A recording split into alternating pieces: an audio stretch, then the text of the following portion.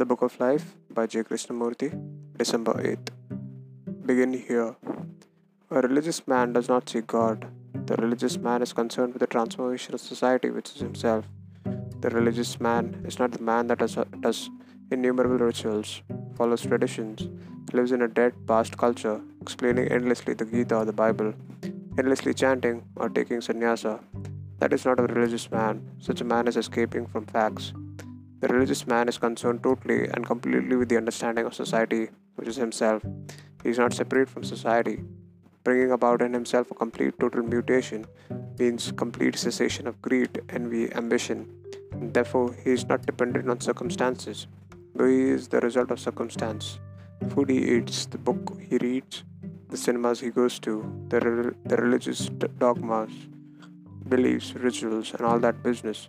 He is responsible, and therefore the religious man must understand himself, who is the product of society that he himself has created.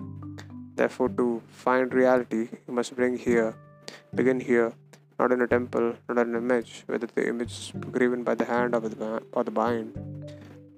Otherwise, how can he find something totally new, a new state?